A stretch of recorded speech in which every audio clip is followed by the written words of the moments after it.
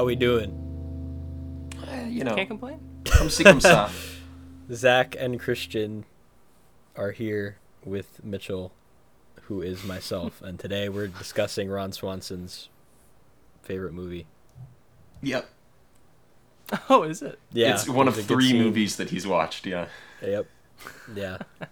Bridge on the River Kwai, guys. Hey. Everybody wake up. We're going to Thailand.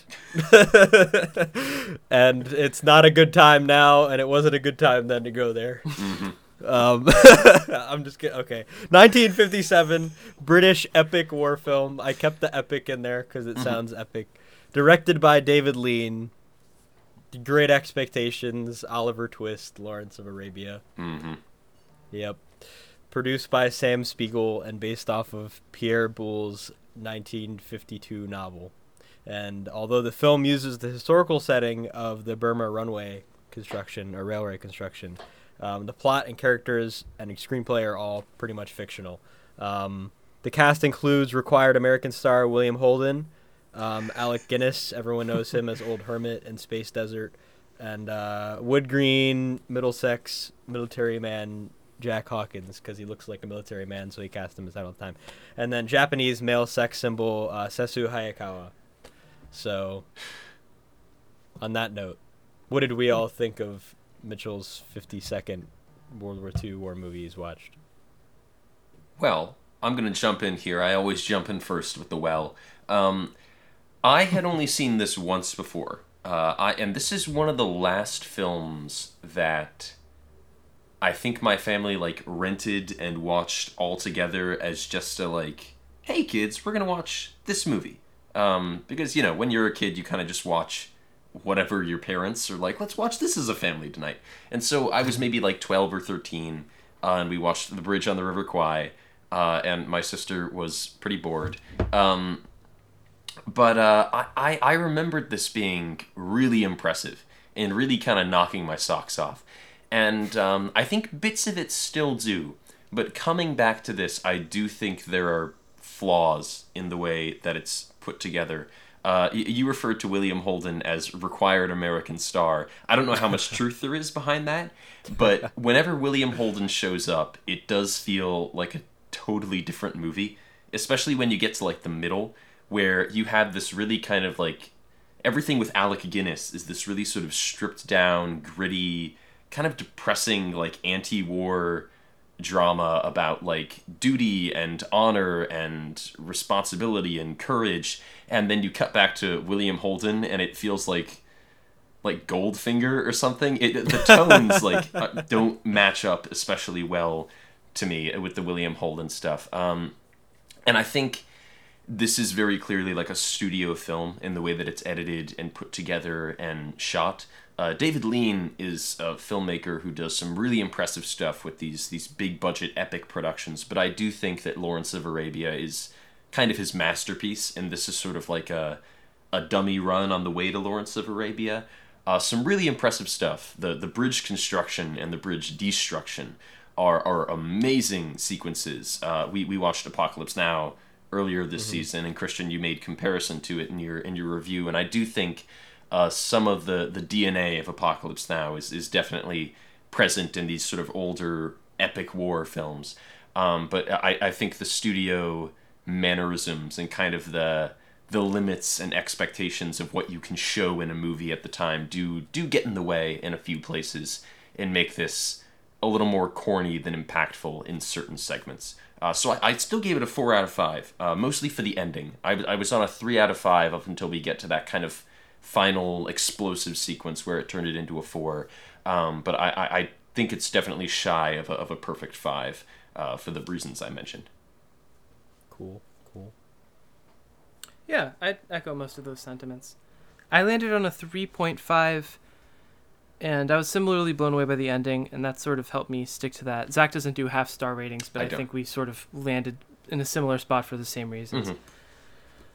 I think the studio mannerisms, and I think the first hour is kind of a chore because and I get the purpose behind it. We're sort of meant to muck ourselves in the mire of what these guys are going through, sort of lying in waiting and going to be forced to work and what have you. And then the sort of identity crisis that Zach mentioned again. Zach's just on point today, I guess, with the obligatory American star was at times distracting, and I have other like little subjective petty complaints, but I don't want to focus on those because I think this was really good. A 3.5 for me is a very good film, so I don't want to get carried away in any sense of the word. I was really, really impressed by Alec Guinness, and I've talked a lot about how sometimes recognizable stars are distracting to me when they play a less recognizable role, and that wasn't the case here with him at all. Probably helped by the fact that he did this 20 years before the first Star Wars, but still. Yeah, the bridge, that set piece, I guess, is awesome.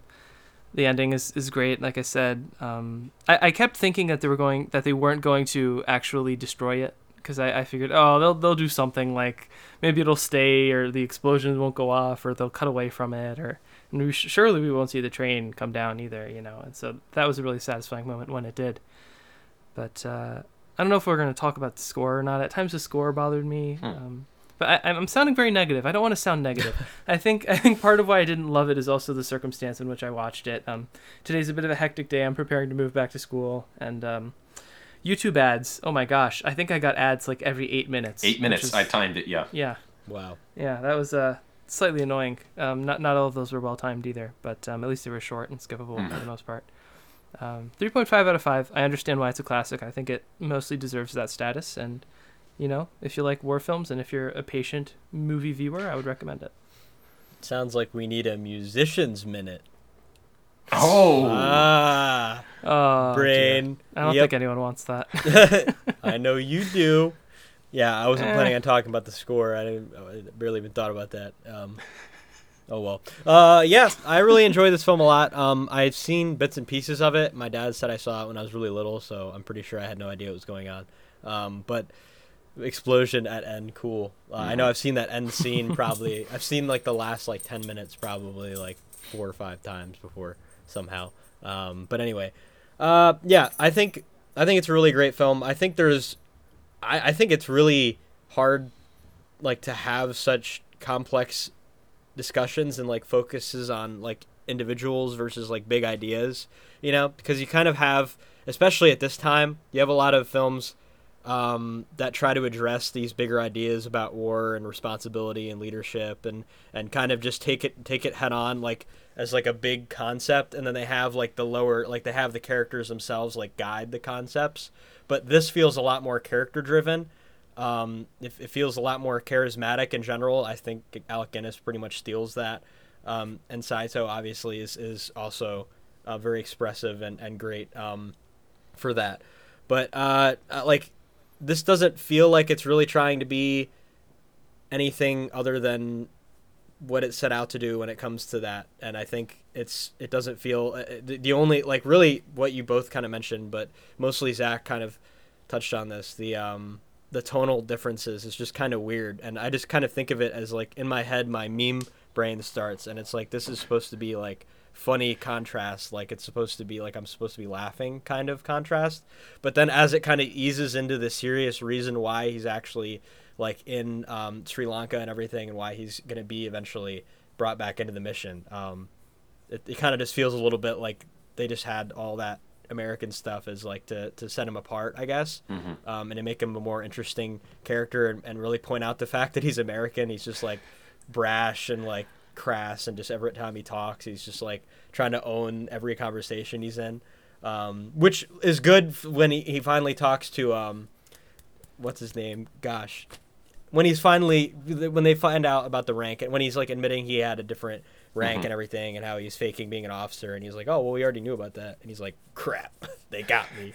But otherwise, yeah, I think besides those tonal issues, and also the thing that really stands out to me, and maybe it's just because I've always had some historical vendetta against a lot of focus on kind of the easy good and bad relationship between Americans and Germans, or Russians and Germans, and things like that, and the American and Japanese stuff, I just never felt like it was really done justice when it comes to actually doing the history correctly, and really like every major film that everyone like heralds as being really good that's World War II and has Japanese in it. They don't show everything that they need to really show if they want to actually be historically accurate. For the case of this film, I feel like it mostly works, but it's really hard to kind of. Maybe this is kind of what Christian was. Maybe he can elaborate on it, but I feel like this is kind of what Christian was mentioning. It's kind of just hard to really believe that the camp is really terrible when it's just really hot and like there's really not a lot of horrific things really happening, and there's not even that much left to the imagination either. And maybe that's kind of an issue, but that also might be a false expectation that this is going to be like a prisoner of war film, when it really is more like a war epic film focusing on these bigger war ideas with these characters.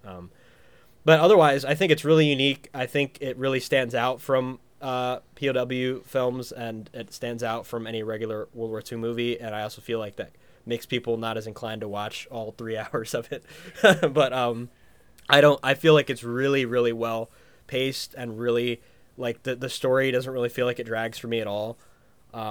If you're not aware of the runtime, like if you stop, we probably paused it like 10 times, and I was getting frustrated. I was like, wow, this is kind of a slog, but but otherwise, yeah, I think it's a really well done movie, and anybody who's interested in the genre at all, I think it's a really good little side thing that hasn't really been done before. But yeah, I guess I have a lot of trivia things because there's a lot of really interesting stories about this. I'll try to be brief but concise. So from the Irish Times, so details of behind-the-scenes clashes are revealed in letters held at the British National Archives, showing War Office objections and the anger of a member of the FEPAL Committee, which is Far East Prisoners of War, who stressed officers were obliged to focus on escape and sabotage rather than cooperation with Japanese captors. So this was kind of like a big focus with a lot of critics with this film because it was so different from the main message of the book and of what actually happened, or at least what this is vaguely referencing. So Major A.G. Close from the War Office's PR department, after getting the script, said, "I don't think much of this story. In the first instance, it's quite untrue and only very occasionally resembles the facts as they were at the time. I'm perhaps biased as I worked for 3.5 years on this particular railway." He had sent the script to others, and they agree with me that it would not go down well with the British public. So the scriptwriter, Carl Foreman, was blacklisted in Hollywood after admitting to being a Communist Party member and was not credited in the final film, and tried to assure the War Office, highlighting script changes and the fact that the film did portray acts of sabotage. Eventually, the War Office grudgingly agreed to RAF cooperation, but stressed it was not entirely happy about the film's story, which does contain certain inaccuracies, which does not, in our opinion, always authentically portray the behavior and conduct of British officers. So, do you feel like the film is an anti-British film, and do you feel like it's intentionally trying to portray any group any one way? And you can also, there's also mention obviously of the Japanese portrayal. Japanese were generally frustrated with this as well because they're very stereotyped villains. It's a very common thing at this time that the Japanese are portrayed pretty cut and dry. But what do you guys think? Well, I would say to the idea that the British are like disrespected or anything like deliberately bad, I would say poppycock to such a suggestion. Jolly bad show. Yes. And, I would even say, like, on the Japanese side of things, I don't know how strongly I want to argue against this, but I don't know if I saw as stereotyped as I would have expected, at least, especially given this is only, like, barely over a decade removed from the conflict. And yeah. I think probably more...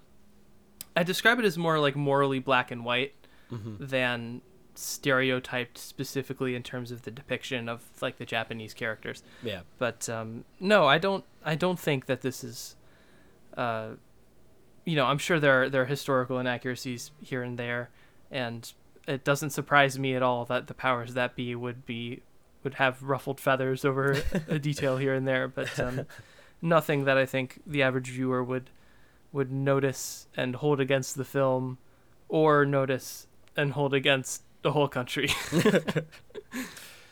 Yeah, I don't I don't think it's an anti-British film as much as I think it's a general anti-war film, and the point is sort of that it's kind of impossible to be on the side of absolute right in war.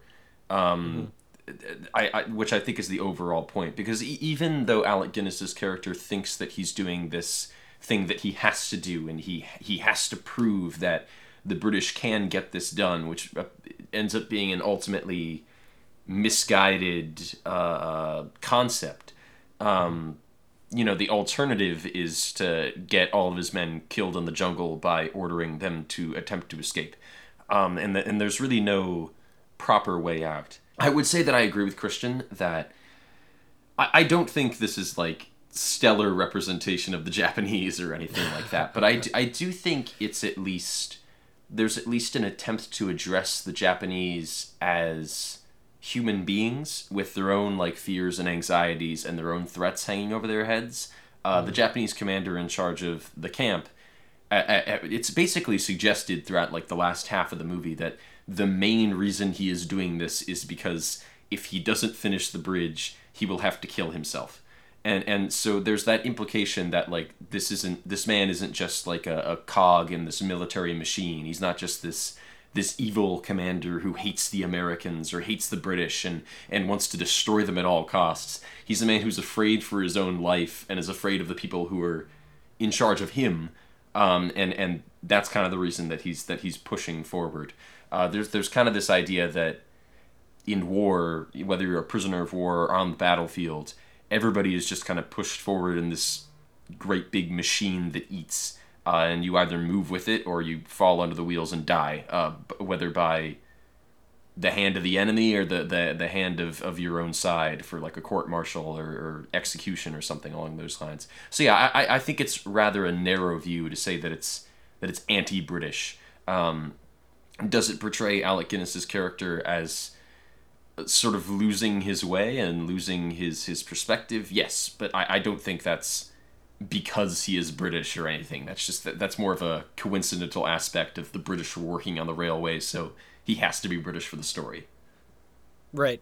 And yeah, I think in terms of like portraying the British in general, I really think it's not. I totally agree with you guys. I don't think it's really targeting them specifically necessarily. I could see this coming out in the late 50s and in the early 60s and it being an issue, especially with the War Department and everything. But I think it really does kind of miss a lot of the major points the film's trying to it's using this kind of, I wouldn't say as a backdrop, because there is a lot of the ideology that's kind of seeping into their ideals and everything. I think it's perfectly believable that a British colonel being in a POW camp is trying to tell a Japanese captain that you should be following the Geneva Convention. Oh, and yeah. I feel like that's a pretty, obvious thing. And they also handle that very well with the Japanese perspective as well.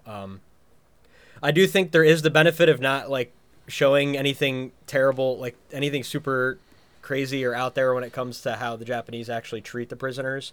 But I also think there really is, like, kind of what I was talking about, having a tight-knit, like, idea of what the story is supposed to be addressing in terms of the philosophies on being anti-war and everything. And I think it's pretty obvious early on that was kind of what the focus was going to be. I don't think there was really any attempt to massively, like, hinder the successes of the British war recruiting and everything. No. And I don't think, I mean, I don't know. If I was in Britain, I guess I'd be okay with still joining after watching this.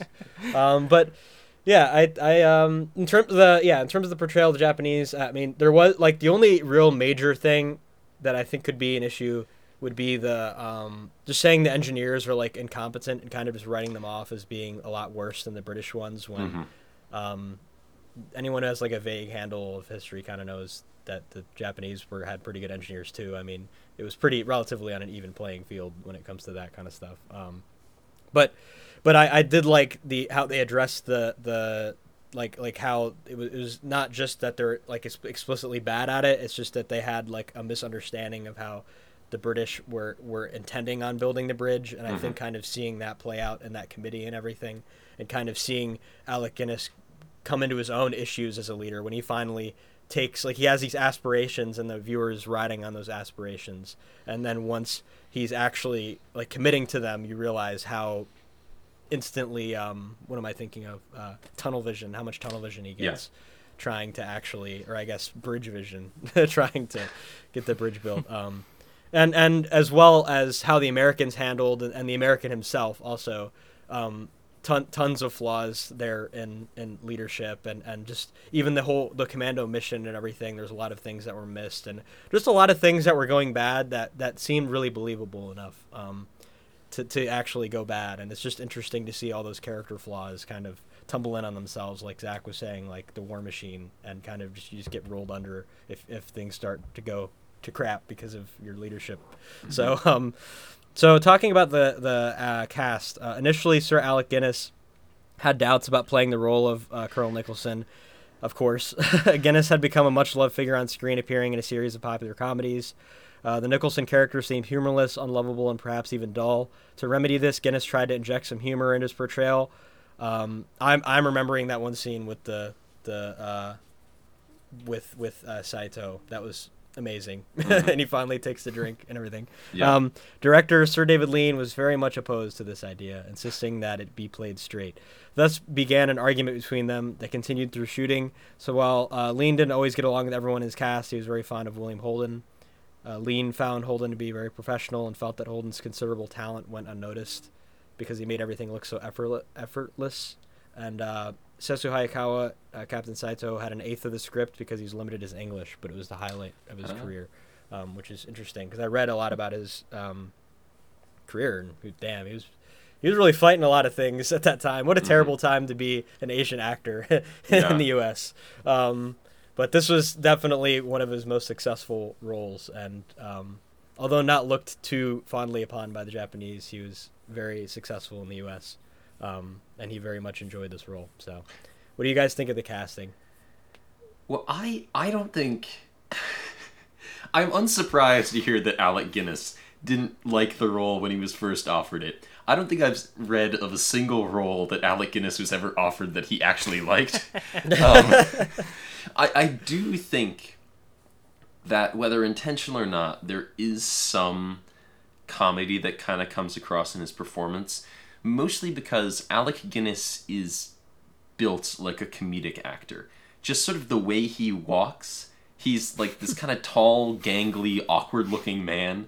Like so the way he walks, so the way he walks is kind of like immediately comedic in some situations. I think of like when they take him out of the oven, and he's trying to be like upright and remain respectable for the men, and also so that he's not he doesn't appear weak before the Japanese. But the way he's walking, it almost looks like the way a lot of classical actors do comedy drunk.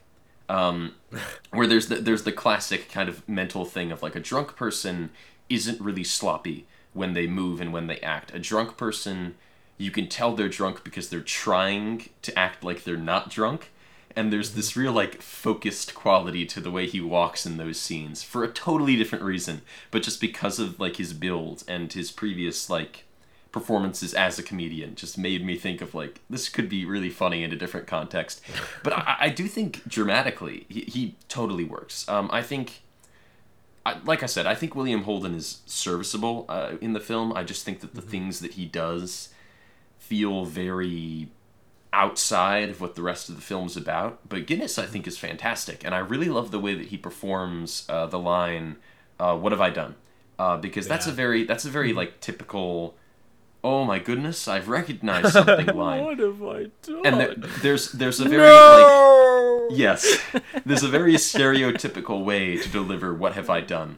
But the way he delivers it, it's almost like he's like confused or like he just woke up, and it has this very different feel to it that I think makes it instantly memorable compared to all of cinema's other "What have I done?" All these classic Shakespearean deliveries. So I think it's a well-cast film, even if maybe some actors don't have as interesting things to do as others. Yeah, I don't have much to add. I was going to zone in on that line too. I think it works because it's so non-performative. Like that's not something where I think the way he delivers it could be precisely directed. Like how would you encourage someone to deliver it like that? It's like you just woke up, you're not really thinking about what you're saying, but it's also triggered by something. And it's also like the most important line in the whole movie, but don't think about it too much. I don't know how you get that out of someone, so I figure that has to be credited more to Guinness than the director, just because I can't imagine that being the product of like a spoken description or steps. I don't really have much to add. I'm not familiar with any of the other performers. I think they were fine. I'll just sort of maintain the tonal discrepancy between Guinness's half of the film and the American half of the film. And I was sort of annoyed by how they were just like flirting with the women the whole time. Like I don't know why, but that just bothered me.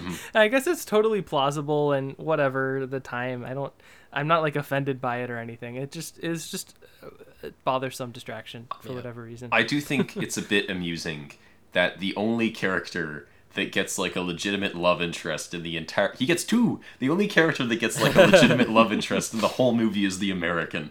I think it's very clear that they're like, alright, now here's our British side of the narrative, and for our friends across the pond, we have a few different priorities to address.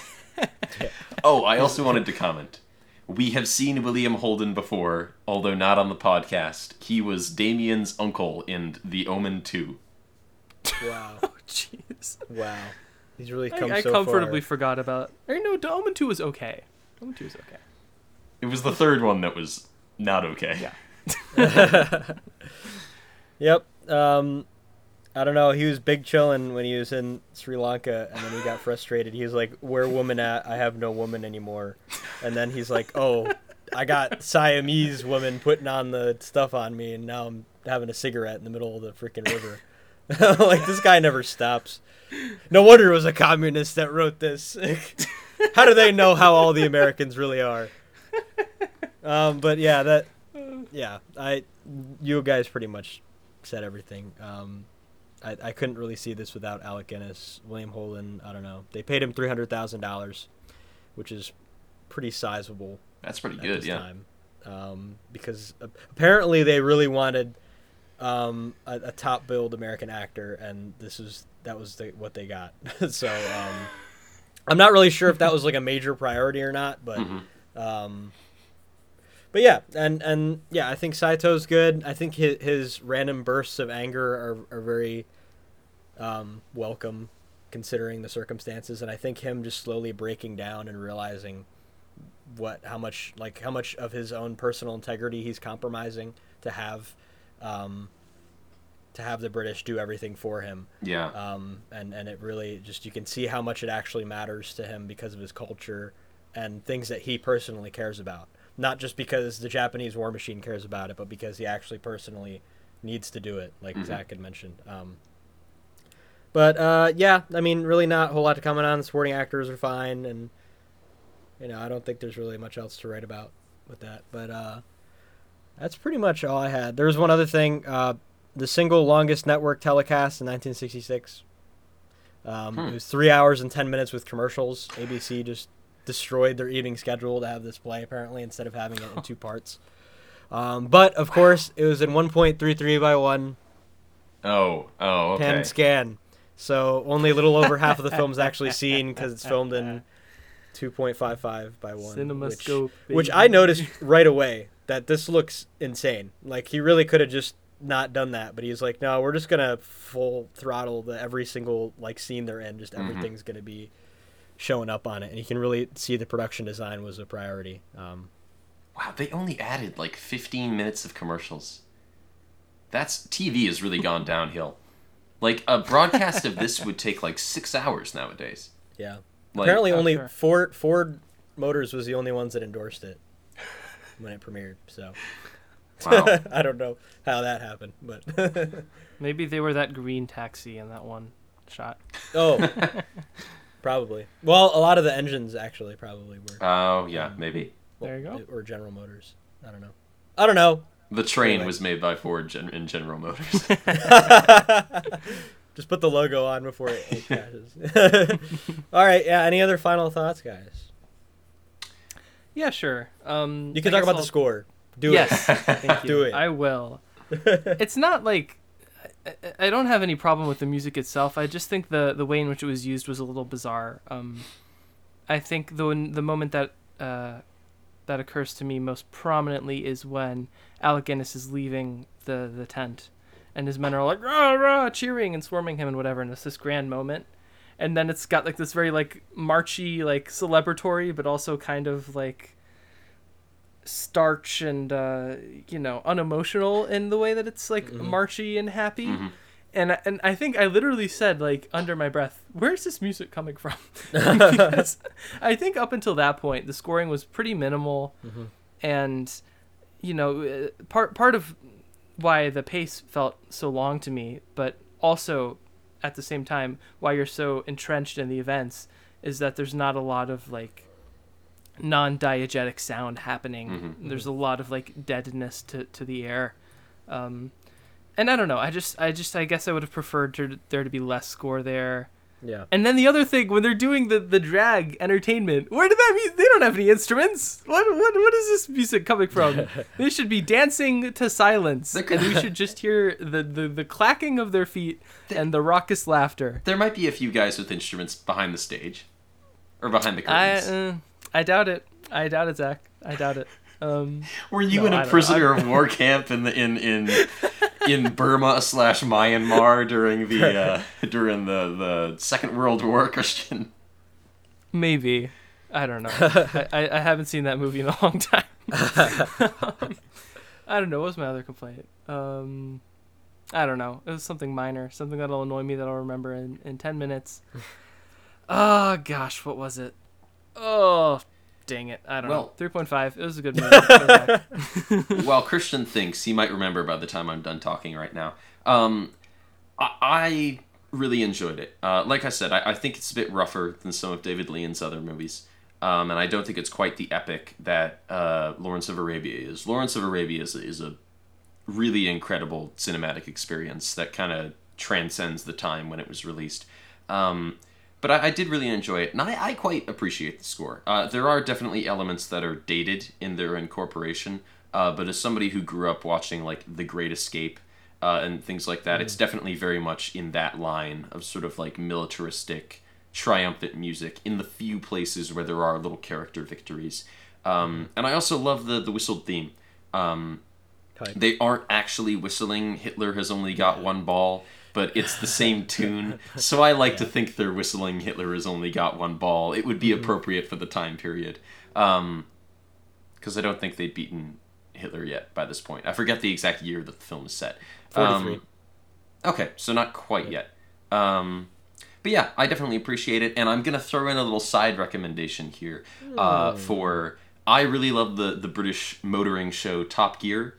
And there was a special where they went to Myanmar, and their task was to drive trucks along the old railroad path that the Japanese had built, and to build a bridge on the River Kwai. It's a very, very funny episode, and they did it. They built they built a bridge on the River Kok. They were a bit mistaken in where they put the bridge, but it's still fun. That's pretty hype. Yeah, apparently, I think it was Lean that was looking where he actually wanted to have this filmed and where the actual bridge was, and he kind of got confused. There's like a million different rivers there. Oh yeah. And he's like, I think if the river goes down there and the bridge is over here, this bridge is probably going over this river, so we're gonna call it Bridge on the River Kwai because it's probably on the River Kwai. It was on like the Kwai something. It wasn't on that. And in real life there was two bridges. There was like more of a temporary wooden one, and there was a steel one. Both of them got bombed by Allies, but one of them is still standing today, apparently. Oh, so wow. that's kind of cool. But yeah, I really like this movie. 4 out of 5. Yeah, there's really not a whole lot else to say. I think Alec Guinness performs in this better than the original Star Wars. I agree. I think he cares more about this than the original Star Wars. Yeah. Definitely. Yeah. I don't remember what my other thing was, by the way. So. Oh, okay. Well, Yeah. disappointing. Disappointing. Pointed. Jolly good show. That made me laugh so hard. I was like, Christian's gonna die when he hears this. I did. Yeah. And the American makes fun of it later. I'm like, nice, that's funny. This did make Only me the wonder. regular show fans will understand. This did make me wonder why I stopped saying "haven't the foggiest." It just kind of fell out of my lexicon over time. I haven't the foggiest. Yeah. Weekend review. Yeah. All right, I'm taking control, and I'm gonna say Whoa. this is another right before we're recording watch. But I shuffled my Letterboxd watch list, and my Letterboxd watch list told me that I should rewatch The Sorcerer's Apprentice from 2010. And the only reason this was on my watch list is because it has Nicolas Cage in it, and I put all of Nicolas Cage's films on my watch list way back, all like 115 of them. And you know what? It's not good, but it is kind of a bit of a nostalgic reminder of like a very different time in mainstream cinema. I mean, this came out 12 years ago, which is a major head rush to think about. But it's definitely a time when, and I mentioned this in my review, when the big thing to try and replicate the success of was not the Marvel Cinematic Universe, it was Pirates of the Caribbean.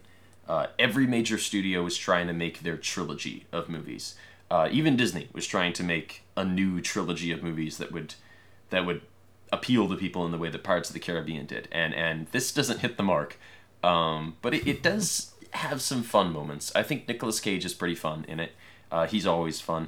Jay Baruchel, people seem to love or hate him. I find him quite charming, despite the fact that he's in a lot of very bad movies. And he's okay in this. I think the biggest issue with the film is just the script. It's for one thing, it's barely a remake of the Fantasia sketch. There's like some brief hand-waved inclusion of that sketch, but it's nowhere near as good as the original. I think Fantasia is like one of the best things Disney ever made. And what there is very sloppy. It feels like it's trying to kind of appeal to maybe like the Percy Jackson crowd.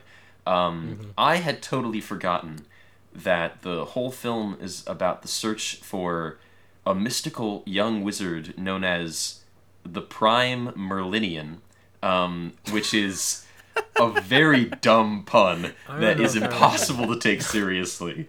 And there's all kinds of just like really sloppy lore that feels like it has like half of a thought thrown into it. The love interest is so bland.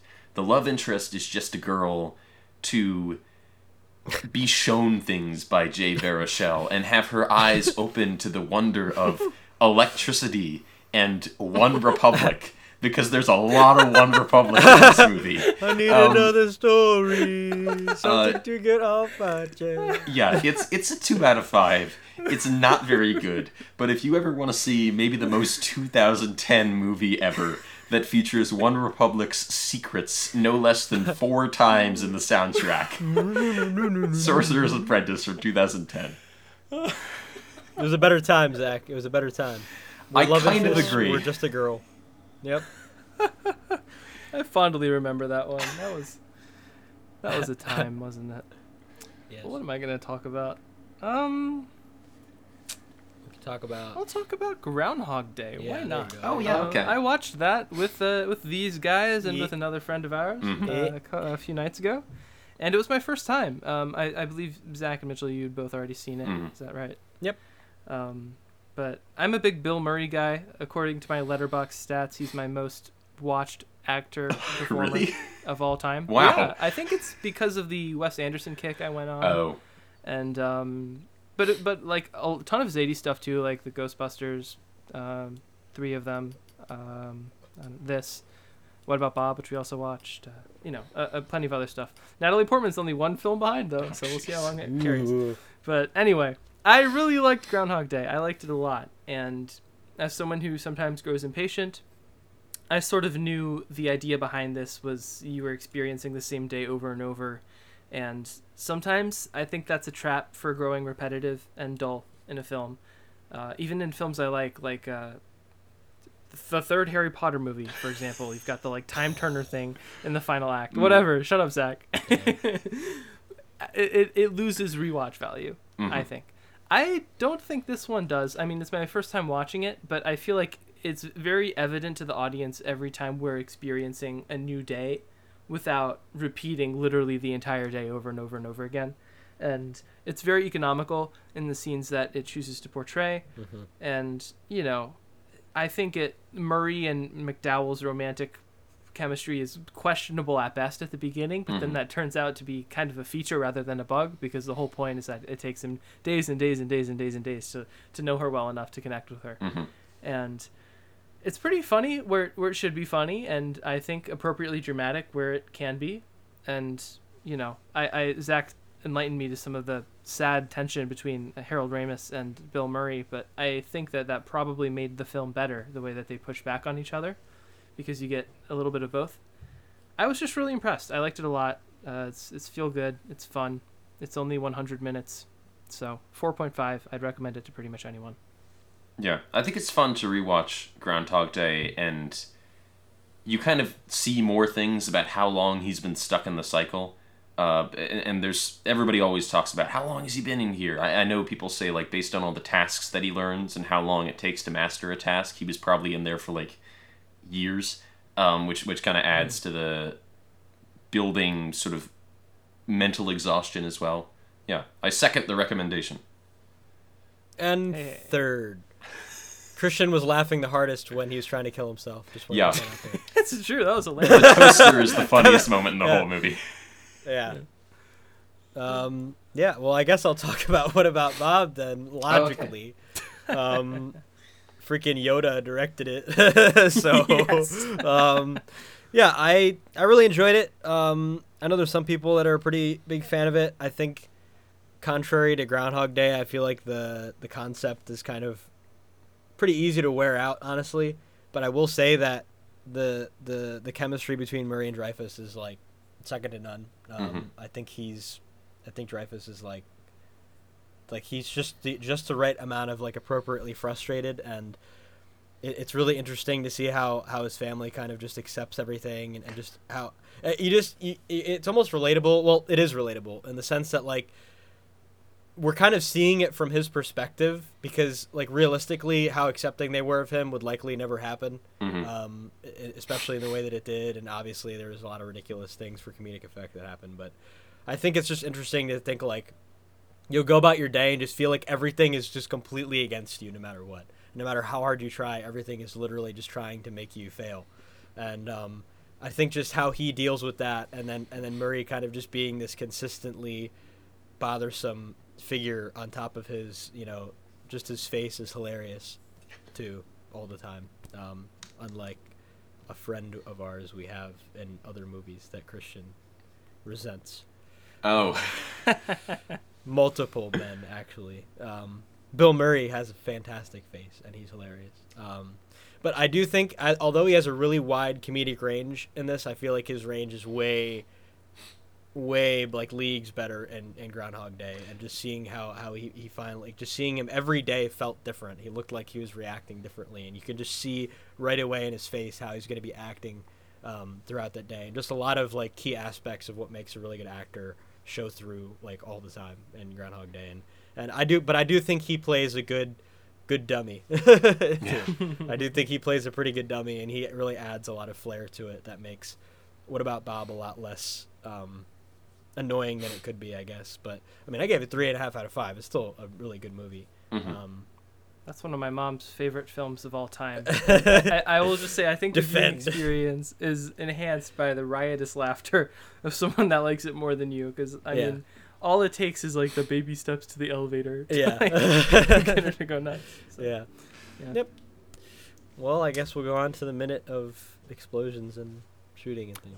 Yes, indeed. Mitchell has 1 minute to discuss munitions and weaponry that he found intriguing or worth mention in The Bridge on the River Kwai.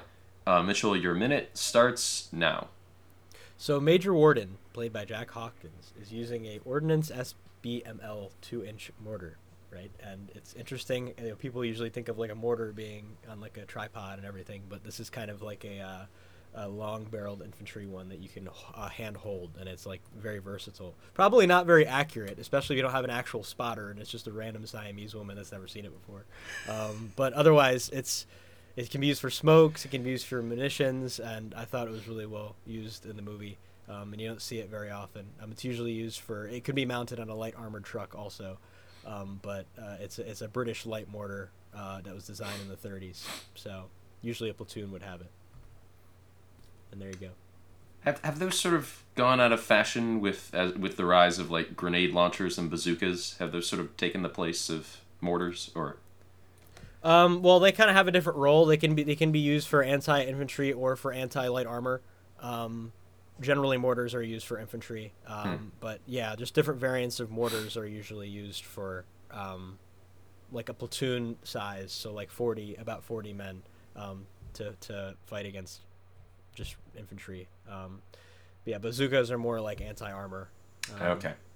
So just different purpose, but we still have grenade launchers today. A lot of it for NATO allies, at least, they have undersling M320 grenade launchers on M4 rifles and everything now. So similar purpose, though. Well, okay. I learn new things every munitions minute. Yeah.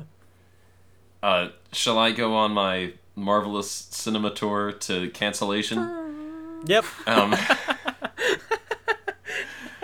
looking forward to this one. Okay, so I've watched 18 different Marvel films this season. And the 18th, the final Marvel film of the season, maybe we'll keep doing this in future episodes. When I started this, I thought that I'd like to at least catch up to the current Marvel films, but I'm worried that will never happen, and I don't want to watch these for the rest of my life. But the one that I've reached now is Black Panther. So, first off, what I do want to say here is Black Panther marked the introduction of a lot of additional diversity, both in front of and behind the camera in the MCU. And that I do appreciate, and I think that is good and valuable. I do think it was a good idea to hire Ryan Coogler to direct this film, because Ryan Coogler is an African-American man and is bringing a different influence and mindset to this kind of a movie that a Caucasian director would have brought to it. I think a white-directed Black Panther movie would have looked entirely different to this movie, and I don't think that can be denied.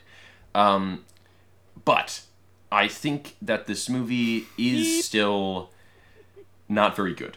I think that stylistically it's really interesting, and I really like the art direction. Everything in Wakanda looks great. It's got great detail. There's a clear visual culture there. I think the way the movie looks, at least in the stuff that's actually on set and not previs, is great. However, the visual effects, action, and the editing surrounding both of those are particularly weak in this one, and I do think that comes from having Ryan Coogler as a director. Ryan Coogler is a good director, but Ryan Coogler is not a director who makes action movies. You look at Ryan Coogler's previous films, and he's the guy who makes character-based social dramas. Now somebody might go, what about Creed? He directed Creed. But like every Rocky movie, Creed is not a movie about boxing. It's a movie about a guy who is a boxer. So the most interesting and best stuff in Creed is Michael B. Jordan talking to people, and Michael B. Jordan in his neighborhood and with his family and with the other people he interacts with. And I would say that, like a lot of the Rocky movies, kind of the least interesting stuff in that film is the boxing. And it does feel like the stuff that Ryan Coogler is least interested in this movie is the action. But at the same time, I don't think he has very interesting characters to work with, because T'Challa is a very sort of honorable, straight and narrow, this is the right way and the wrong way character, and I think that is often very boring. I think that, what is his name? Killmonger. I think that Killmonger is overt kill. That was a character. That was a McFarlane Comics character. Killballer. I think that Killmonger is way more interesting than T'Challa, but I still don't think he's that interesting because he's a character who is entirely dictated by his values and his morals and his goal. And people aren't really like that. People have other things beside the thing they want to achieve. Unfortunately, I think one of the most interesting characters in this whole film is Andy Serkis's Claw, because he is just such an interesting, wild character. And I wanna fence accusations that are gonna come at me here, because Andy Serkis is one of the few white people in this movie, but I don't think his interesting qualities for me are because he is white, because Martin Freeman is the blandest piece of Wonder Bread in the world in this movie, and Isn't he supposed to be like the one other white guy.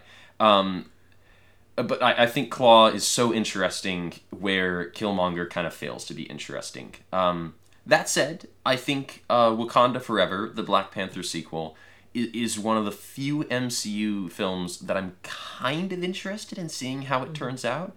I'm not entirely writing off these films because a lot of the stuff they're bringing back in that movie, Shuri, I'm interested to see. Not Ocean Master. I'm interested to see Namor, the submariner. I am interested to see some things that happen in that sequel film, and it definitely looks better than this movie in terms of the cinematography.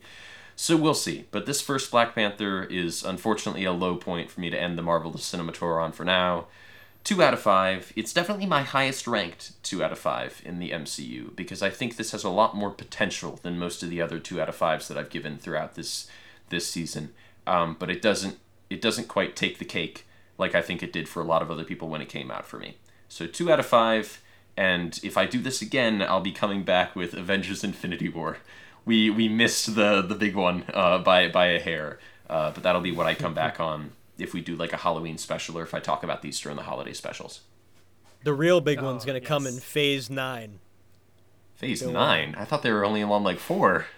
No, Phase 9 from a bazillion years from now. No! Yeah, exactly. It's all part of the plan, Zach. It's all part of the plan. I don't want to see Avengers Rise of the Fall of Voldemort's Left Toe.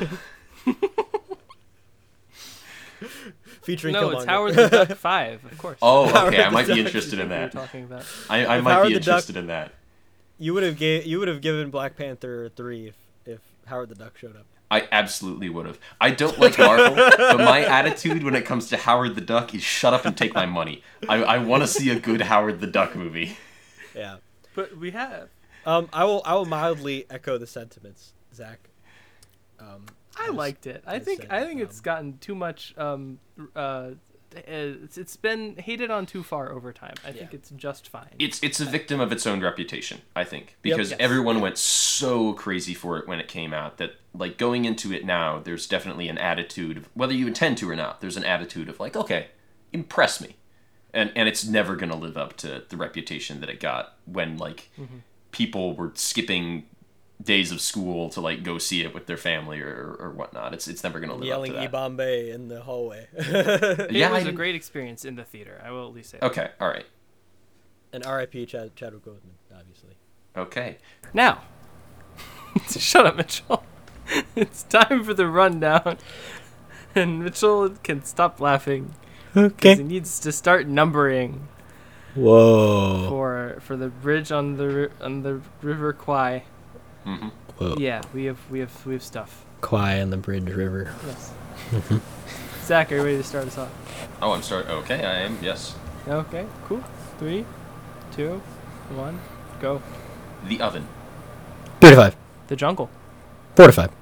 Hitler has only got one ball. 5 out of 5. Technicolor. 4 to 5. Drinking river water. 2 out of 5. Always playing sick. 3 to 5. Just kind of hanging out at the field hospital. 4 to 5.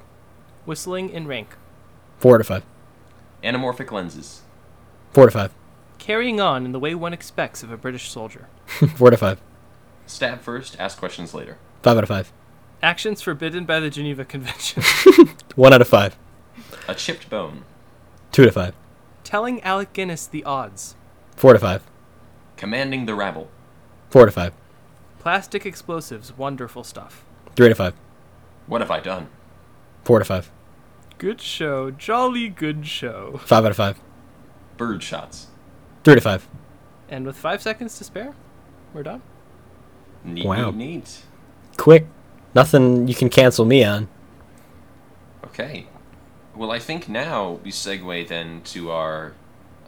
This is the finale of season 3, so I guess we segue on to our season 3 wrap up. Yep. Our recap. Mitchell really planned for this one. He really thought day and night how he's going to end the podcast after he asked an hour before if this is going to be the finale. So we're going to kind of follow the same format vaguely that we've been doing. I guess we'll start off with what was your guys' favorite episode, like, of the entire season? It can be yours if you want it to be. What was your favorite episode? So not our favorite movie, but our favorite episode. Our favorite discussion, basically. Okay. Yeah. I think this one's a lot tougher, honestly. Yeah, I think we had a really good season 3. Season 1, there was so much dead air and just question, answer. Season 2, we were a bit better. I think we kind of came into our own during season 3. This is a hard one to narrow down. I'm pulling up my list of our episodes right now. Yeah. Me too. Well, I'll start, I guess. I'm trying not to say Apocalypse Now because that was definitely my favorite film, but that might also be my favorite episode. I liked Pearl Harbor. Pearl Harbor was good. That was fun, man. I think we're at our best when it's just fun, even when we don't love the movie. Yeah. And that was fun. So, I think I'm mostly only speaking from my parents' perspective because I think they're the only listener I frequently hear from about our show. But no, there were a lot of laughs in that one. And I was reviewing the old rundowns for a reason that may or may not become evident. And the way we ended that rundown with Josh Hartnett as man and Kate Beckinsale as woman was pretty hard to top, I think. Yeah. I do think Apocalypse Now was a great discussion. I think we agreed with each other a lot during that episode, though, which is always tricky. I know it's very recent. I think our episodes on Bone Tomahawk and Return of the Jedi were some of our best discussions. I think there was a lot of interesting stuff that came up during those. Yeah. But I also want to shout out while we're here our 2 guests for the season. Returning guest Nick Hawden in our episode on Ivan's childhood, and then Amelia, who guested during Good Will Hunting, a title that still doesn't make any sense. I think it's always nice to get other people on the podcast as well and have those different voices there. Yeah, that was fun. Man. I'll say, hot take, I think season 2 was better. Oh, this is a very hot take. I think season 2 was better, but we were way more consistent this time. We had very few episodes where we were like, this was kind of all right. Like we, it's less of our discussion, like our ability to actually discuss it. It's more just thinking of things to talk about and trying to carry on a conversation. I feel like is like the hardest thing. Yeah. I would say in general, the more that we prepare, the better it is. But I also think some of our best discussions have come out of absolute nowhere. Like, I'll never stop referencing The End of the Mist. Like, there's no way that I thought that was going to end up the way that it did. Yep. Such a vibrant conversation. I needed to include a trigger warning. Yeah, but like I'll say, like, with mine, like the ones that I wasn't as prepared for, I didn't like as much, and I think there might be ones like clearly Zach. I just want to like say this, like, patently this is true. Zach chooses like weirder films. Okay, this is very true. Yes, and it's very mixed, like how our discussions can turn out. But generally, we get into really good conversations, and I feel like it feels a lot more seamless. The episodes feel a lot more controlled and seamless now. Like, we can have pretty much good discussions about anything is really what I'm trying to say. And like, yeah, I think Pearl Harbor is probably like my favorite episode, but we've had like some of our best discussions, honestly. I think were your YouTube, your choices had, like, we had some really good discussions. I think, like, especially having Nick on Ivan's childhood was good, and having that like Amelia fanning over Good Will Hunting, I think was a really good addition, and her ideas as well. I think it's just having guests definitely helps a lot. And yeah, I think just in general we were all very interested in in all of our picks this time, and I don't think there's really like a lot of resentment. I think if I chose Signs, I think Christian would have just left. I think he would have been done with this whole thing. Yeah, man. I don't know if we had to review The Village, I would be openly harsh. Yeah. Like, well, I think it depends, because there's two kinds of angry Christian. There's angry Christian who just doesn't want to talk about it, and there's angry Christian who's so frustrated at the movie he can't stop talking. Yeah, or so frustrated that he can't even come up with the words. He's just, yeah, this is an outrage. Suspiria was definitely the former Christian. Oh yeah, for sure. And I think The Beyond. I think our Beyond discussion was pretty good. I think the resentment. Anybody who's a fan already knows how much resentment there is, and I think that went good. We also had a pretty good variety, but anyway, yeah, I think Pearl Harbor is like my favorite, but I really can't choose like what our like objectively best episode was. Cloverfield was very good too. Cloverfield was good. Yeah. And Rashomon Mitchell, was fun. Yeah. You mentioned our fans, which and then Christian mentioned 10 Cloverfield Lane. So I think this is a good segue to say that we've definitely seen our greatest rise in followers this season. The channel City Mist Productions now has 62 followers on YouTube, which seems like very small potatoes, but we started this season with like 20. Yeah. So we gained like 42 subscribers, and they're basically all from the 10 Cloverfield Lane episode, which now has close to 6,000 views on YouTube. Wow. Yeah. So we're definitely attracting more people, and if anybody's listening right now, we appreciate you tuning in. Yeah. You probably don't all know us in person, I'm guessing. A lot of Thank you, probably Dan do. Trachtenberg. Very cool. Oh, I would also be remiss to not mention. I never say remiss because I hear Christian say it, and then I used it, and now I don't know how to use it. I would be remiss to mention, right? I think you're right the first mention, I time. think. I don't know. Damn it! All right. The Batman was a great like kicker off for the season, even though it wasn't really officially our first episode. It did awesome on Anchor and on everything else, and great. That was also a really good discussion, and I do definitely think we should do like a release timing. I want to get you guys on the Indiana Jones 5 so we can all talk about how sad we are about it. Yeah, that's a real pre-planning, but yeah. So I guess I have to ask what your least favorite episode was, which kind of sucks, but whatever. You know, I mean, you know I hate Italian horror, but even that wasn't a horrible...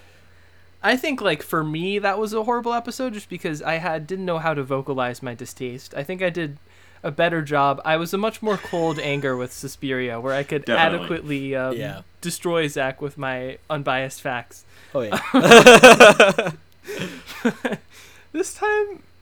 I don't know. Every time I choose a bad one, it's because I think I didn't do super well on it, and I guess maybe American Psycho, because similarly, I just feel like I had no idea what to say about it. I liked it a lot, but I truly just didn't know what to say in terms of genre, in terms of performance. I had little more than platitudes, but you two certainly did well on it, so it was still a good episode. Thank you. Thanks. Yeah, I think for me, a least favorite episode often comes from a film where I feel like it didn't inspire as much conversation as I was expecting, and then it sort of just turns into me kind of reciting trivia for the episode, and then not as much discussion stems as I would have liked. And I don't think we had any episodes quite like that, or at least not as bad as we sometimes did in seasons 1 or 2 this season. But I do think the closest we came to that might have been Leaving Las Vegas. I really enjoyed that film, and I think there were some interesting things brought up about it, but I think it incited less debate and conversation and discussion than I was expecting, and I guess it kind of disappointed me as a topic of conversation a little bit. Not to say it's a bad episode. I still think it's a film worth talking about, and I think we raised some good points that are worth taking a listen to. Please, dear listeners. This episode is awful, I do but think you better find out why. I think if there were any that didn't quite rise to my expectations, it might have been that episode.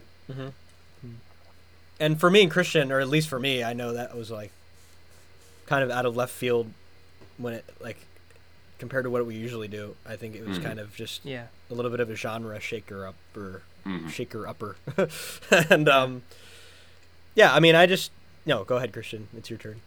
No, I didn't really have anything else to add. I'm kind of sad that I didn't like that one more. Because I don't even think it was like Drek or anything like that. It just really just did not land with me, which is weird. I didn't really have anything to add. Sorry, Mitchell. No, yeah. Man, like choosing a least favorite, I could tell you which film I enjoyed the least. I don't know if you can guess. Liberal arts. Yeah, that was easy. All right. That was so. I felt so much nothing from that, and we had a good discussion though. Yeah, I think it was a pretty good discussion, and I tried to say as much as I could identify, but you're much better than we are because you still engage earnestly and have good talks, Mitchell. Stop. This is true. No. Okay. Well, okay. My most disappointing episode, honestly, we just did it. It was Lion King. I feel like there's a lot of stuff that we really could have. It doesn't mean it's bad. I just kind of I was kind of sad that I didn't. Like I was saying about like the preparation thing. Like I feel like if I really talked more comprehensively about it, but at the same time, it's an animation, so I'm not to say there's like less to talk about necessarily, but it's also like it's much easier to get the point across when it's like Disney or Pixar or something. It's like confined differently than like like what I wanted to say about Inside Out, I said in Week in Review. Basically, there's really not a whole lot you can.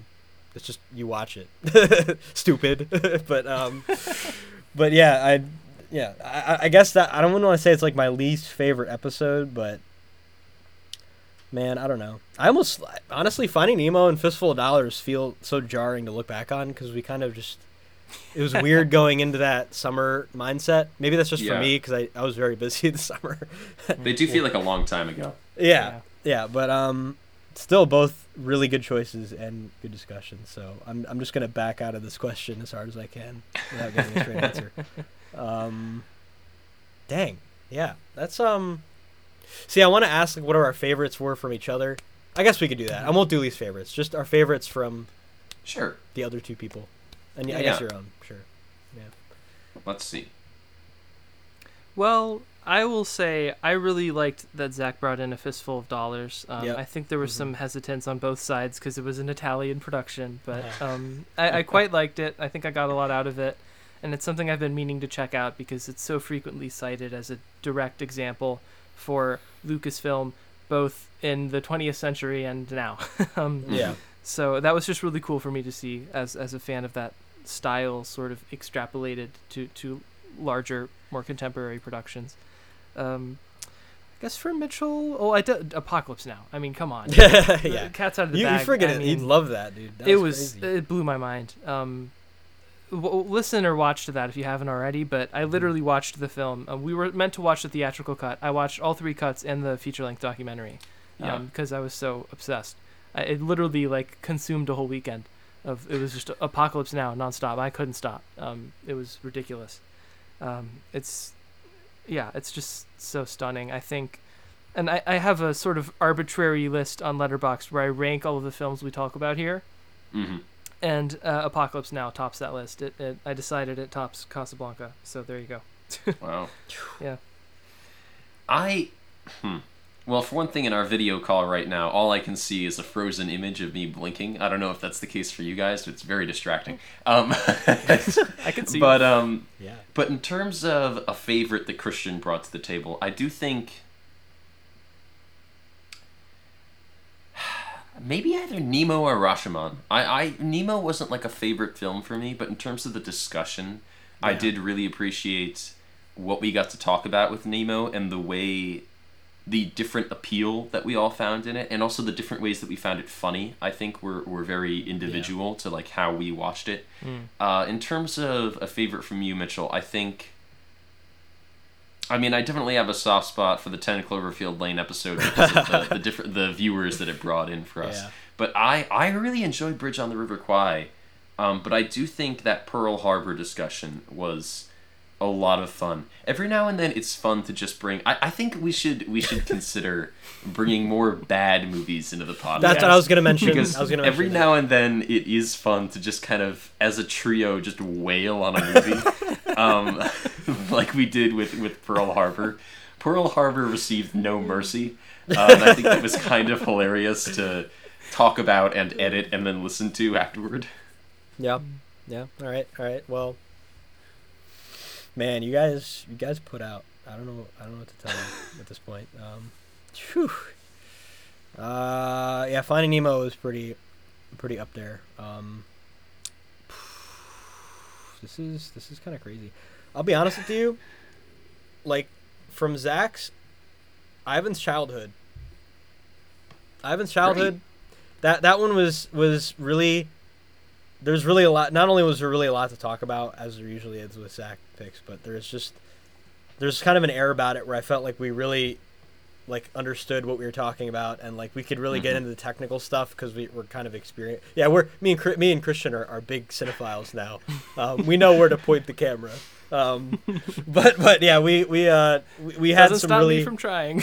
yeah no, true. and because we were trying, we had a really like fruitful discussion about like the technicalities and stuff, and also having that war backdrop and everything. And there's just a lot of things between us that were interesting about it, and kind of the comments that you made about Finding Nemo can be easily applied to Ivan's childhood too, and kind of how I mentioned with Nick's personal love for Tarkovsky and everything. I think it really worked well. It was a little bit of a special one, I guess. But man, Christian, you know what? I really liked Breakfast at Tiffany's. Wow. Really? I liked it more than I thought I would. And it's just so different, and it really, I don't know, it really made me think about romances and like romantic stories in a different way. Wow. And awesome. More from our discussion, the actual movie, but I think and I'll the still cat, take it. obviously the cat is number one. Cat the cat, but yeah, I think there was a lot more that we talked about than I would have thought we could have talked about with that, and there's also some really interesting trivia behind it, and it made me really interested in the movie and the genre. So even though it wasn't like my cup of tea, I think it resonated with me more than I thought. So thanks, Christian. Right on. But yeah. What about your own? What were your favorites of your own choices? Oh, I wasn't hard set on talking about Return of the Jedi, and honestly, as a rewatch, it was incredibly disappointing because as a Star Wars fan, I was looking for like any reason to bump it up to a 4.5, and I couldn't find one, and that was just sad for me on a personal level. But it was probably I think, the best discussion I led all season. My favorite film, I have a penchant for choosing almost exclusively films that I really, really like, so that's hard to say. But I guess I'll just also say I really was glad that I got to get Mitchell in particular to watch Rashomon to get you your first Akira Kurosawa Yeah, film. Rashomon was another one. That was really close for me. I think maybe. Again, I think the Bone Tomahawk episode turned out great, and I know that might just be recency bias. But Metropolis, I think, was one that turned out really well. I'm trying to put like a silent film in every season. And every prospective season that I have planned has a silent film in it, even if we don't get to those seasons. But like thinking back to like season 1, The Phantom Carriage, when I said on the night that I decided we were going to be watching The Phantom Carriage, because originally we were going to watch a totally different film, and then that wasn't available, so I had to find something else.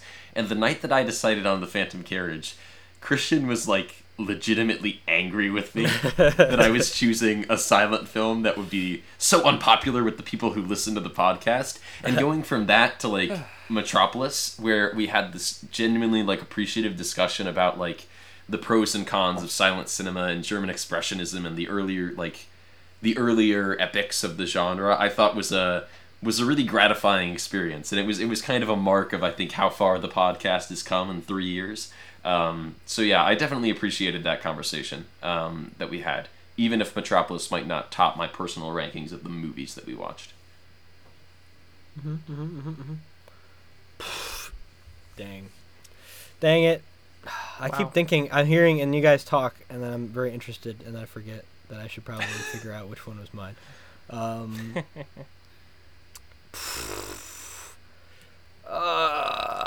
They're all like, a lot of mine were good, but like for very specific reasons too, and that's why I'm trying to compare like how important the reasons really are.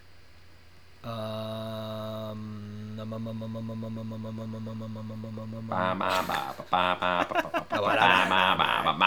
no. Yeah. If we're gonna do a Family Guy musical reference, it must be Baba O'Reilly. Okay, well, you guys said Pearl Harbor. That's a song outside of Family Guy. You guys said no, it Well, isn't. so is the bird is the word. I know. I would really have to say Pearl Harbor. That one just really sticks out. I'm sorry. I know I gotta be a normie, but that's just what it is. Same reason. I'm glad you came back, Mitchell, or else we would have had a Family Guy motivated argument. We would have. We would have gone straight off. That's a discussion I never want to have. Can I ask a question? Yes. Is it a Family Guy question? No, it's not. Okay. A Family Guy. Then you're allowed. I wanted to ask. a question. I don't know. We examine a lot of different things when we talk about these movies, but I always hone in more than anything else. I hone in on performances. So was there like, I don't even want to restrict it to like best or favorite performance, but was there like one actor or performance or character that just stuck out to you more than the others? Alec Guinness. Well, yeah. Twice. From a certain point of view. I've got to say Nicolas Cage. I mean, Get outta it here. might not be my favorite performance from him in Leaving Las Vegas, and I think we might have had like more collective fun with Nicolas Cage night that we had like a week or two later.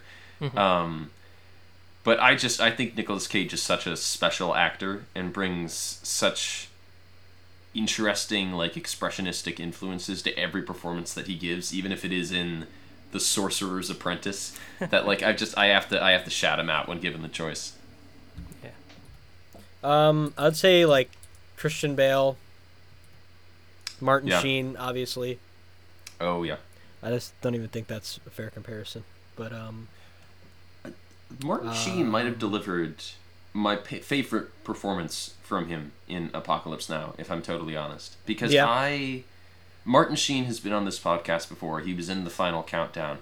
And looking back through my notes, I remember writing, because I had seen Martin Sheen in other films at the time, I remember writing when we watched the Final Countdown, because I'm still taking my Cookie Pocket notes in the same notebook.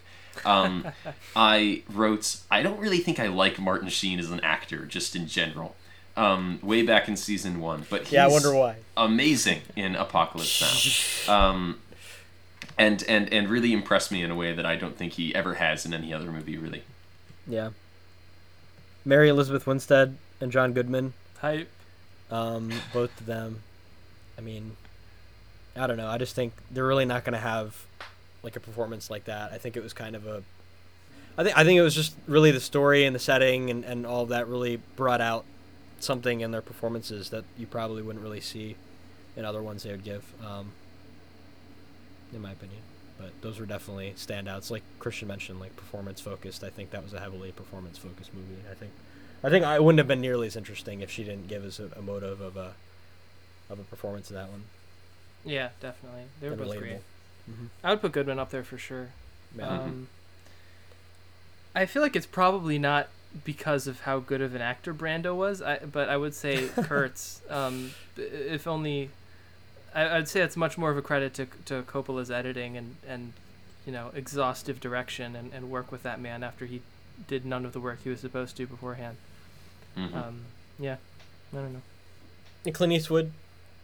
We'll give a shout out to Clint. This is a special circumstance for him. He may show up again on the podcast. Robin Williams. Sorry, that would be my answer. Oh well. Yeah. Obviously, yeah. Yeah. A lot of good That's pretty stuff.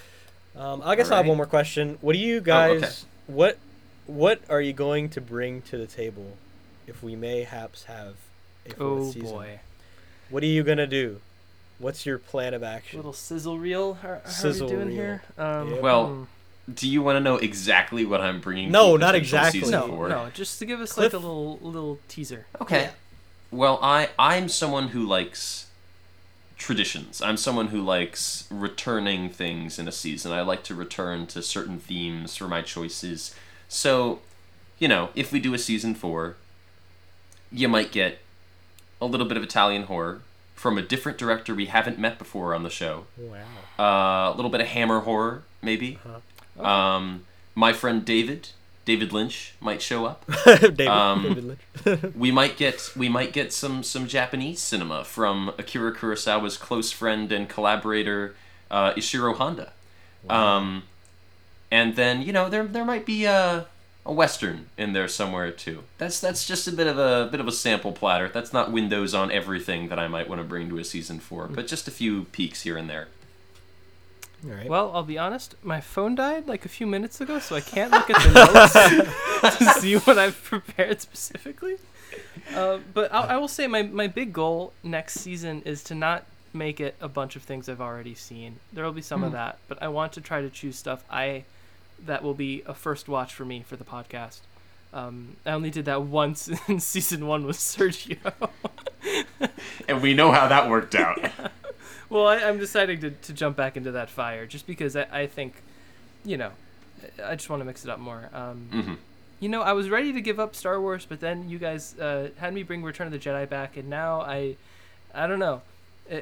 Maybe we'll see a Gungan. I don't know. We'll see. Oh, everyone's favorite 2-parter from the Clone Wars. I'm ready. The holiday special. Well, I've generally liked the genre mix-ups that I've had. There are some that there were this season that I planned for, and to be honest with you, I think I might keep the same few films that I'm not going to mention right now, but that I was planning on having. I think those will be good memes. I think we're going to really go crazy a little bit, and I really want to follow up on what Zach had mentioned earlier about having a really crappy movie that we can watch that we can all enjoy talking about, and it's going to be the crappiest. I don't know what it is yet, but it's going to be the crappiest thing, but it's going to be the best thing to talk about. And okay. Yeah, in terms of genre mix-ups, we're definitely going to have World War II in there once or twice or 3 times. Oh, of course. Maybe. We'll see. Oh, my goodness. We won't do Schindler's List because we already watched that together. Mm-hmm. We've already maybe done it'll World be War II like a dozen times, haven't we? I've heard Christian complain about movie length, so maybe Das Boot will be in there. We'll see. Oh, yeah. We'll see. Oh, dear. Yeah. That's pretty much it. Gonna be a comedy, a horror.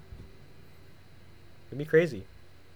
All right. Cool. These are great sneak peeks for a year from now, for the viewers to tune back in. But you might see us for the holidays, which hopefully Cookie Pocket is as much of a holiday tradition for your family as it is for ours.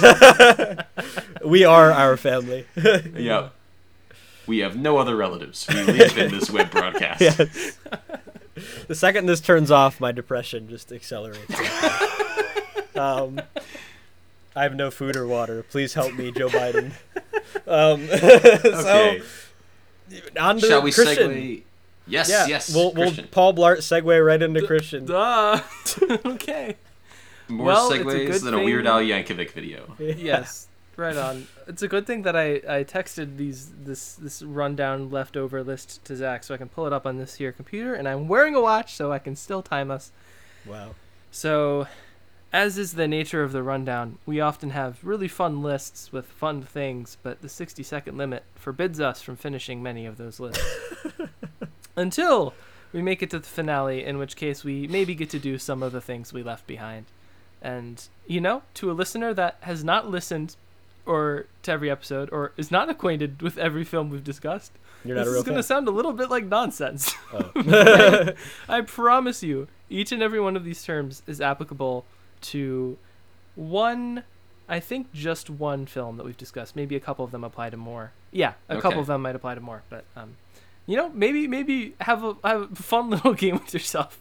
Try to match all of this nonsense with whatever film you think it goes with. Okay. And if you don't recognize some, maybe listen to the whole season and then come back, and then maybe you will. Yeah, and then we'll have a meet and certainly greet welcome that. in Los Angeles. And we'll sign your pop figures. Yeah, we'll have a meet and greet for all 62 of you. Yeah. I'll order pizza. Okay. Zach, are you ready to start us off? I am, yes. Brilliant. Okay, I'm going to wait till it clicks to a round. Okay. And in 3, 2, 1, go. Sussudio by Phil Collins. 3 out of 5. John Gallagher Jr. as Emmett DeWitt. 3 out of 5. Simpin' for Masha. 3 out of 5. PBR Street Gang. 3 out of 5. Transformation Effects. 4 out of 5. Driving to California to see about a girl. 2 out of 5. Pretty in Pink. 3 out of 5. Elton John's musical contributions. 4 out of 5. Hans Zimmer's musical contributions. 3 out of 5. Kenyon College. 2 out of 5. 16 Candles. 3 out of 5. Replacing Yub Nub with space jazz. 3 out of 5. Taking off one's face mask. 4 out of 5. Coppola cameo. 4 out of 5. Gramophone Springs. 4 out of Josh Radnor and the Weird World. 5. 2 out of 5. You say goodbye to my wife, I'll say hello to yours. 3 out of 5. C-3PO blatantly impersonating a deity despite protocol. 4 out of 5. Playboy Playmates. 2 out of 5. 1 second, reading something because it's fun. 3 out of Time. Oh. And a few things will never be heard ever. No. Unless we have like a In the grand ultimate. 15-year anniversary. Cookie Pocket. Centennial. At that point, we can just write new ones. My goodness. Well, I don't know. Who gets to say goodbye? I don't want to say goodbye. Wow, yeah. This feels like the end of an era. It's strange, even though we've ended like 2 of these seasons before. Yep, we are all going off to collage again. And how else can I dox us? We live on the eastern side of the U.S. We do. Okay. My address is 123 help. Yep, and yeah, it's been great. Another great run. May or may not see you at the end of this year. See if the world blows up by season 4, and we'll see. I mean, we might see you a little bit sooner. This season is scheduled to end on my birthday. So happy birthday to me. Yay. And you might see us a little sooner than you expect. But we won't say anything too concrete for now. For now, just go back to season 1 and see how far we've come. Yeah. I mean, 78 episodes. It's Wow. Jeez. pretty long way. Yeah. Yeah. It's a And lot of hours. Keeps Yeah. getting longer. The bridge will be built and then blown up. Eventually. All right, dear listener, cookie your pockets another day. Ta-ta for now. Thanks.